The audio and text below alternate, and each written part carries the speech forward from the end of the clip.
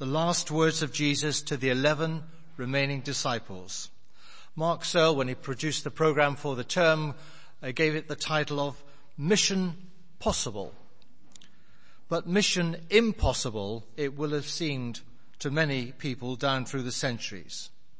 It would have seemed like that perhaps to Abraham when he received a revelation and was a promise from around 2,000 years before Jesus was born. The promise made to a childless Abraham that look up at the sky and count the stars, if indeed you can count them, so shall your offspring be. If you had spoken to Abraham after he had received that revelation, he surely would not have been able to explain quite how his offspring, when he had no children, would one day be uncountable like the stars of the sea and the sands on the seashore. But in the passage that Diane read, there occurs this remarkable statement: Abraham believed the Lord, and he credited it to him for righteousness. It's a line that St. Paul quotes in Romans and Galatians and James in his letter to show that whoever exercises faith in Christ is a true child of Abraham. We are the children of Abraham, like the stars of the sky, almost uncountable. So let's fast forward about 2,000 years then to the time when Jesus has just disappeared from the sight of those apostles. His last words, which we've just heard, ringing in their ears. They are, he tells them, to wait for the coming of the Spirit and then to go to the ends of the earth, knowing that he is with them until the end of the age. Here are 11 people who have spent a mere 3 years with Jesus.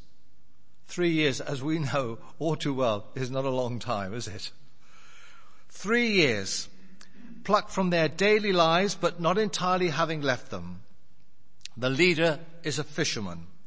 More than likely, he had never gone more than 50 or 60 miles in any one direction from his birthplace. He's referred to by the Jewish authorities in Acts as, this is Peter I'm talking about, of course, uneducated and unlearned. The phrase Luke uses is idiotes anthropos. Idiot man is what he is described as by the Jewish authorities. And Jesus, their leader, has left them absolutely no resources, humanly speaking. No autobiography, no library of his teachings, no buildings, no money, no blueprint of how they're going to get to the ends of the earth, never mind what they're going to do when they get there. The disciples do not have even a one-page plan. Well, the government's got a 565-page plan for Brexit, but I don't know it's going to be of any help. So perhaps they're better off with no plan. If ever there was a mission impossible, this was it. A ragtag team of misfits as leaders, a few hundred followers of varying degrees of commitment, plus what they could just about remember of what Jesus had said and done in those 3 years, not to mention the memory of how they'd messed up so often. But of course it wasn't mission impossible. It proved to be mission possible.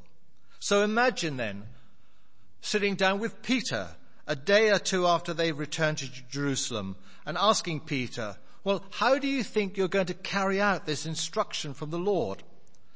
I guess his answer would be, I haven't a clue. Imagine then saying to him, you know what, Peter? In a couple of thousand years, I predict there will be followers of Jesus in every country of the world, more than 200 of them, including whole continents that you don't even know exist. And what's more, roughly 2.6 billion people will describe themselves as Christian, 1 in 3 of the whole population of the world. And there'll be hundreds of thousands of buildings where those people come together to worship the Lord.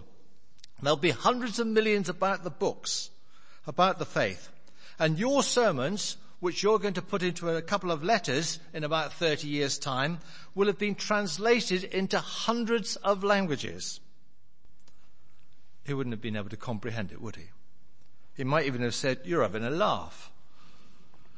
And maybe God was, in a way. But because that, of course, is exactly what has happened. And Peter, was a key figure in those early years, along with someone else he might not have known at the time, called Paul. And both of them would end up 30 years later in the city of Rome, the birthplace, the heart of the Roman Empire. And by then they would have known that the Christian communities were spread all around the Mediterranean.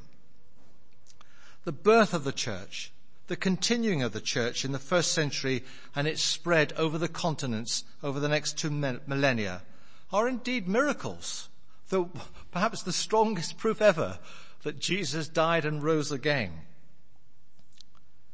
They are missions impossible which have become possible, because as the angel said to Mary, announcing she was pregnant, with God all things are possible. And how did it happen? Well, it happened because God is true to his word and promises. It was always his plan that the whole world should know the saving news concerning Jesus Christ. But it also happened because men and women from the very beginning worked as God's servants to bring his plan about. And in every generation since then, there have been those who've demonstrated enormous courage, commitment, boldness, sacrifice, love, hard work, generosity and passion to share the good news of Jesus Christ. Many of them, thousands, hundreds of thousands, millions, gave up careers or marriage or family, security, a comfortable life, money, possessions, position, and frequently their lives to see the fulfillment of that commission. Many forces have tried to stop the spread of the kingdom of God. Dictators and empires and armies and other religion, scorn or apathy, lies and propaganda. And sadly, on all too many occasions, Christians have done their best to stop it, really, what with corrupt popes and corrupt tele-evangelists and bitter dissension between evangelists and heresies and apathy, distorted belief, wealth hypocrisy, being too allied with the powers of the state. But despite all of that, the forces without and the forces within, the gates of hell, as Jesus predicted, have never overcome or even stemmed really the flow of the gospel. Yes, it's true there have been many times when the gospel has fallen on stony ground, or when it's been received only to disappear in later generations. Those pioneer churches of the first century AD are nearly all gone, as is much of the Church of North Africa, which produced many of the great Christian leaders of the first 3 or 4 centuries. But then the seed springs up in another part of the world, in Europe, and then later on in North America, South America, and in Asia. And when eventually the North Korean regime fails, as it surely will one day, you will then witness a resurgence of Christianity as you have in the south of Korea.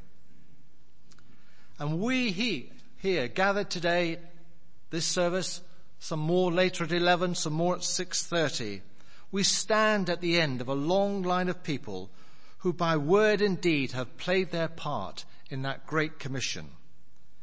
Every one of us here became a Christian because someone shared the gospel with us. A parent, a teacher, a youth leader, a Sunday school teacher, a friend, a brother, a sister, a preacher. And those people caught it from someone else, who caught it from someone else, who caught it from someone else back through the centuries. Maybe some of us can trace our lineage back to Augustine and the monks who came to him to England in the 6th century, or maybe to Columba and Aidan who came to the north of the country. But one thing is for sure, every baptized member of the church in every part of the world today has an unbroken connection through the generations to those apostles who listened to the words of Jesus giving the Great Commission. But we, of course, are not quite the end of the line. We are still in the line, part of the command to be witnesses and make disciples. I don't know if you saw that little news piece about a month ago about a community bookshop in Southampton. It had to leave its premises and move 150 metres up the road. And to move their book of stocks, 250 volunteers gathered one Sunday to form a human chain to pass the books, book by book, along the line to the new premises. That's a picture of the church down through the centuries, how it's meant to be today.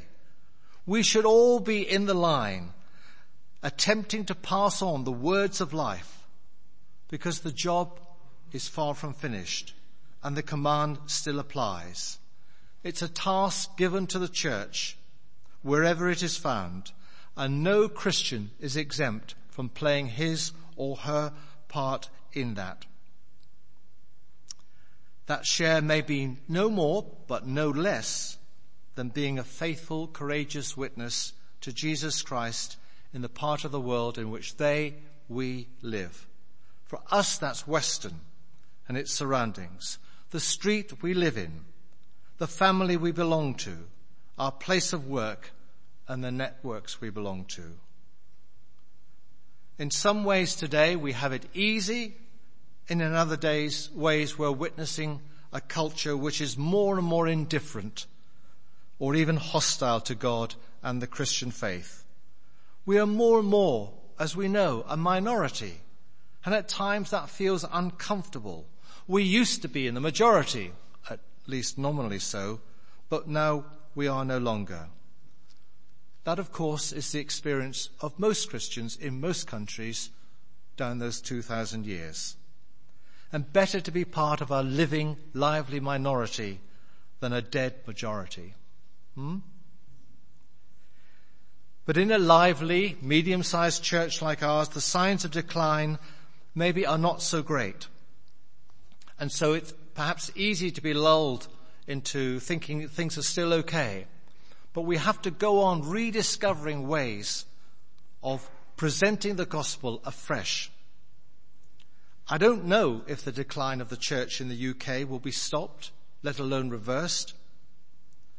But that's true of many a missionary who's gone out not knowing for sure whether there'll be any fruit for their labours. What we do know is that our responsibility under God is to be faithful, to pray for those who are not yet disciples and who may never be, to be true witnesses in the way we live our lives and in the words we say, so that no one will ever say of us, "Well, I didn't realize you were a Christian." One simple way, which we can do something about coming up shortly, is to give out one of the 1,000 or so Christmas invitation cards that have been printed. So maybe you can give 2 or 3 or 4 or 5 away to a neighbour or a family member or a friend, inviting them to one of the Christmas events here so that they too might hear afresh the Christmas story. One thing, though, a little digression here, that All Saints has always taken seriously is mission. And you may not know, if you don't study the annual report, that in 2017 and 2018 we'll have given £25,000 in both years to organisations outside of the church. £8,000 to the Genesis Project, £4,000 to Bath Youth for Christ, £1,200 to Bibles for Wasps, for children in WASPs, and further afield, £4,000 to the Hope Christian Trust, working with Arab children in Israel and Gaza, £7,000 to Eagles Relief in Malawi, £3,000 to the Mengo Hospital in Uganda, and £4,000 to Soma, which sends out teams of people for week-long missions to help make disciples in Africa. And on top of that, through our parish share system, we're giving about £65,000 to help support ministry in the rest of the diocese. So all of that is hugely positive and a sign of the continuing generosity commitment of this congregation to the Great Commission.